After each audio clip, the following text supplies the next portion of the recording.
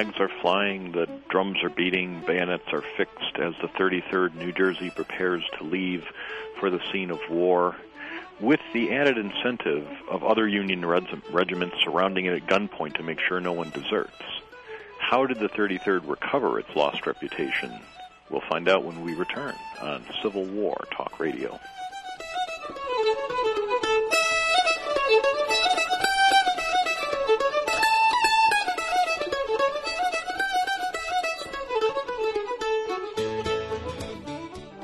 On Sound Authors, you can expect the unexpected. Kent Gustafson, Ph.D., author, publisher, professional musician, and now talk radio show host, will not only entertain you, but with new books and guest authors from around the world, will interview talented independent musicians showcasing their fresh new music. Plan to join Dr. Kent and friends each Friday morning at 10 a.m. Pacific, 1 p.m. Eastern, on World Talk Radio Studio A. Sound Authors, where authors sound off.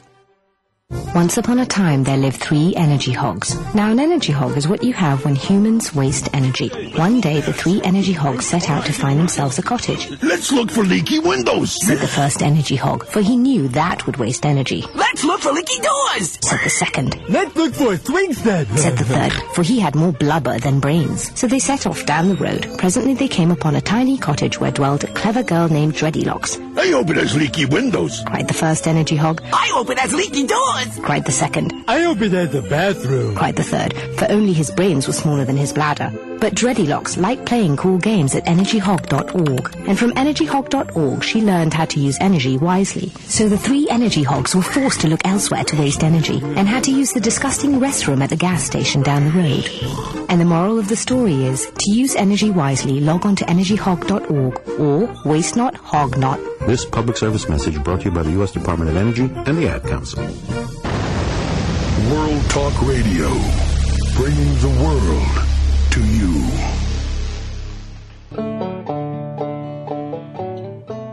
Welcome back to Civil War Talk Radio. I'm Jerry Prokopowicz, talking today with John G. Zinn, author of The Mutinous Regiment, the 33rd New Jersey in the Civil War. We started talking in our first segment about this unit organized in the summer of 1863. Not a good time to be looking for soldiers. The draft riots in New York City show the increasing northern disaffection with the war, and as a result, only the payment of enormous bounties was successful in bringing soldiers into the regiment.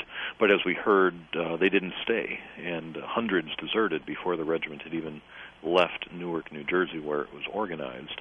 And when we left at the end of the first segment, there was the regiment dockside, ready to board ships and go to the seat of war, yet surrounded by troops from Vermont and other Union soldiers to make sure the rest of the regiment didn't sneak off and jump the bounty and try to re-enlist somewhere else or just go home. So, John, you've got these fellows ready to leave for war, but their troubles weren't over. It wasn't just the bounty jumping. Somebody got killed, I think. Actually, it may be connected to the bounty jumping, but there were two bad incidents. One the night before they left Newark, where a large number of them tried to run the guard, and the members of the 3rd Vermont opened fire, and 2 members of the Regiment 33rd are killed in that exercise. And then the next day they go to the dock with the idea that they're leaving that afternoon, and they end up spending 2 days on the dock before they're finally moved off. And some of them had alcohol, some of them had it smuggled into them, and more incidents break out, and 2 more members of the 2 more people anyway, are killed in incidents on the hospital dock. So it's really not a good situation by the time they're leaving New Jersey. We read a lot of places about how Civil War regiments left home having to live up to their reputation. The 33rd was in the unique position that they had to live theirs down. So yeah, we're not looking for great things from these people at this point. Where do they go once they finally get on the boat? They go by boat to Washington, D.C., and then they start marching into Virginia, and they end up being attached to the 11th Corps. But they're only in Virginia for a couple of weeks, because shortly at that time, is the Battle of Chickamauga.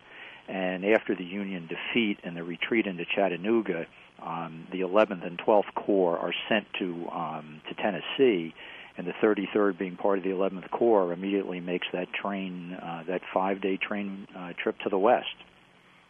So they become, as you said in the opening segment, one of the very few New Jersey regiments to serve in the West. And I thought this was very interesting.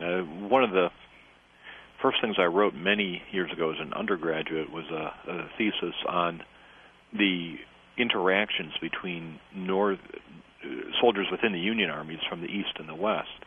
And you had things like the Iron Brigade in the Army of the Potomac coming from the West, but then you had troops, as the ones we're talking about here, in the 11th Corps, 12th Corps going out west, and most of them weren't from New Jersey, so this must have been a culture shock for the New Jersey men just to go west, much less to go south.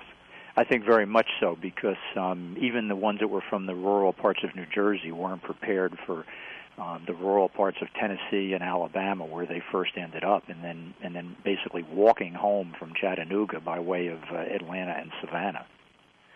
You know, and even the train ride itself. I mean, these last few days here in the spring of 2008, there's been a lot of stories of several airlines have taken hundreds of planes out of service, and there have been travelers stranded. And I guess in London they have a new terminal that's not working, and people have been stranded overnight.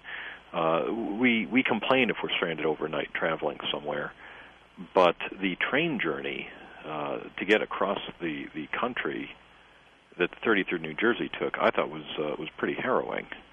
It had to have been, and there are some of the accounts talk about how they had to use 2 engines to push the trains up to the heights of certain mountains, and the damage that the troops did to some of the, you can imagine what kind of cars they were riding in. I mean, they weren't, deluxe passenger cars. That the damage they did to those. The remarkable thing is how quickly the journey passed. What I've read is that when the idea was first proposed, Stanton said that they could move the troops in 5 days, and Lincoln said it would take 5 days just to get them all to Washington. And they did, in fact, move them in 5 days, and according to Shelby Foote, it was the fastest movement of troops in history to go that far a distance. For that larger group to go that long a distance, right? I think that, without knowing, that sounds reasonable to me. It certainly was a remarkable transfer. So they make it out there, and now you've got these Eastern troops, these Army of the Potomac troops, who, well, they're not really identified with the Army of the Potomac, I guess. They're still raw. They haven't fought yet. They haven't done much of anything. So what's their baptism like? What's the first campaign that they are involved in the battles for Chattanooga. On the first day of Chattanooga at Citico Creek, they're engaged for the first time, and they do suffer their first casualties at that point. They're only marginally involved. They're only marginally involved in the Battle of Chattanooga. What happens afterwards is kind of more typical of their experience. Before Citico Creek, they're told to leave their knapsacks behind with the idea that they're going to recover them after the fight. They don't see their knapsacks for 3.5 weeks, because after Chattanooga, they become part of the Union force that Grant sends north to relieve Knoxville. And so they spend 3 weeks on the march without tents, without blankets, in fortunately not cold, but very wet weather. And that's kind of typical of what their experience is in the rest of the war. There's a piece in Patty Griffith's book, Battle Tactics of the Civil War, which I think was reprinted under the title Rally Once Again, maybe the other way around. But he is a British military author who suggests you could do an entire article or even a book on the concept of putting down the packs, that whenever a regiment was told to put down their packs, they knew there was something big ahead. Right, exactly. Because you didn't do that lightly. Right. These guys lost their stuff for 3 weeks, and it meant you were going into combat. Exactly. You want to carry all that extra equipment. So they lose their gear, but they survive. So let's take us through this campaign a little further. Well, the march to Knoxville is to relieve Burnside, who was being besieged by Longstreet. the siege is actually raised before they get there, and so at least they don't have to march all that way. But then they turn around and march back in increasingly worse weather, just torrential downpours, and they're marching in mud and sleeping in mud, and fairly miserable experience. They get back to Lookout Valley right before Christmas, and then they'll spend winter quarters in Lookout Valley, which is, of the 2 winters they're in the war, the only winter quarters that they enjoy. And up to this point, they haven't seen any serious combat. Is that right? Not really. They've just had the one skirmish at Citico Creek. That's the only combat they've seen. But they have suffered casualties.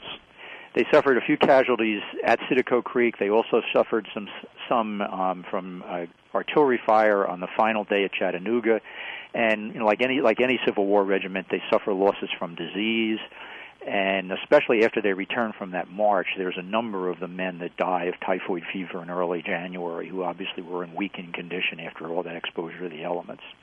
You write quite a bit about well, just by listing the names as we go through the regiment's experience. You have a lot of very interesting photographs of members of the regiment, and then periodically you'll mention who died this month or this week, and it really does stand out when you look at them as individuals and not just statistics how devastating disease was for this regiment.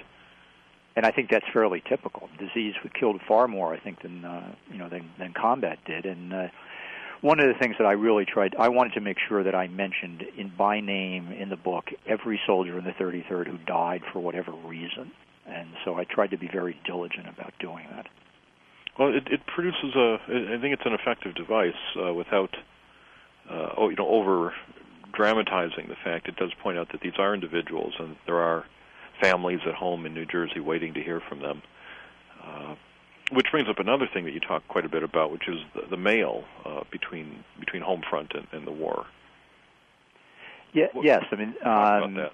I was in Vietnam, and I remember how important it was to me to get letters from home, and that was something that I don't think has ever been different. I mean, soldiers really value getting mail, and it was a priority, from what I've read, a priority for the Union Army that they moved mail as quickly as they could. I think in one source I read that a letter could move from New Jersey to Tennessee in those days about the same time it takes today. And if you read the letters of soldiers or even newspaper articles written by officers from the 33rd, they're always talking to people back home about how important the mail is. And, of course, this is also one of our main historical sources, is reading the letters from the soldiers back to the home front. Absolutely, and in fact, as the story of the 33rd moves forward, that's what becomes difficult about the March to the Sea and the Carolina campaign, because they were out of touch with the North. They weren't able to write letters, and so there's very little eyewitness material from the 33rd for those 2 time periods. But when it's there, it's very interesting. You mentioned, for example, there was an officer who wrote under a pen name. Yes, under the name Miles Alienus or Linus or something like that. Right. Meaning, I think that he was miles away from home. He was killed at Citico Creek, so that didn't last very long. But that was another. In newspapers in New Jersey, and I'm sure in most places, were obviously not able to have war correspondents, so they relied upon officers and other people to write them letters, and that's really a good source. Of course, they wrote those letters knowing that they were going to be published, and so they're probably a little more careful as to what they write. And they would use these pen names, of course, because if they're writing about people in their own regiment, exactly, or their own officers, their own commanders, they wouldn't want to be very diplomatic about what you're going to say. They'd have to be. My Latin is not good, but I think Miles, pronounced the Latin way, is the word for soldier. Okay. So that would make him Miles Alienus, the soldier, foreign soldier, or stranger soldier, or soldier away from home, all of which would apply. Okay. But also the double entendre. You point out he is miles away from home, right, as well. So that's these were classically educated men we're talking about in some cases. Some of them certainly were. Well, we know that literacy levels among Civil War soldiers were very high, so that's another reason why the correspondence was the letters were so important. They were, and again, and the fact that this one particular officer with the pen name was then killed, as you point out, really adds to the poignancy of it. Now, the soldiers return from. They go into winter quarters in 1863. In 1864, they embark on the Atlanta campaign. And correct. Our listeners know of Sherman's struggle to fight Joe Johnston in the North Georgia mountains, repeatedly trying to outflank them. What was the 33rd New Jersey's experience in that campaign? Well, they were fairly heavily involved. They were engaged in every major battle in that campaign other than Kennesaw Mountain. The first flanking attempt that you referred to was at Rocky Face Ridge, and they were part of the force that tried to keep the Confederates occupied while McPherson's army outflanked the Confederates. So at Dug Gap, which is one of the high points of the mountain, they were part of the main force attacking, and they suffered some casualties there. The second major battle is Resaca, and again they're engaged while somebody else is trying to outflank the Confederate army. At Resaca, they get bogged down in this battle where I think ultimately there are 10 Union regiments that are in just a stalemate with some Confederate troops around some cannon, and it just goes on and on until the Confederates finally withdraw. So that those first two major campaigns, they're involved, they're heavily involved. And then they come to their worst engagement of the war, as I recall. Well, there are then a couple more battles after that. I mean, there is New Hope Church, where they are somewhat engaged there. Actually, to the Kennesaw Mountain, they are not engaged, but there is a smaller battle at Pine Knob, which is near Kennesaw Mountain. The 33rd suffers the highest casualties of any Union regiment engaged at Pine Knob. But I think what you're referring to is the Battle of Peachtree Creek, which is July 20th, and that is after Hood replaces Johnston as in command of the Confederate forces, and he's been given the charge of not being on the defensive but attacking. And the 33rd is unfortunate enough to have been given the assignment to be out in front of the Union lines preparing a hill for a battery when the Confederate attack is launched, and twofold the Confederate divisions fall upon the position occupied by the 33rd, one that they hadn't even prepared to defend. Yeah, that's a very dramatic moment, and that does stand out. That there's this poor regiment on this hill, just sort of tossed out ahead to get some ground ready, and suddenly the entire Confederate attack sweeps over them. So they are driven back. Do they lose their colors in that fight? They lose their state battle flag in that fight. That's correct. So that as you point out, that's one of the worst things in terms of morale that can happen to a regiment. Absolutely. Now, General Hooker and other generals assured them that there was no disgrace based on those conditions, that he was surprised that anybody got away. But obviously, it's still not a good thing. Yeah, so that was a difficult struggle. They lose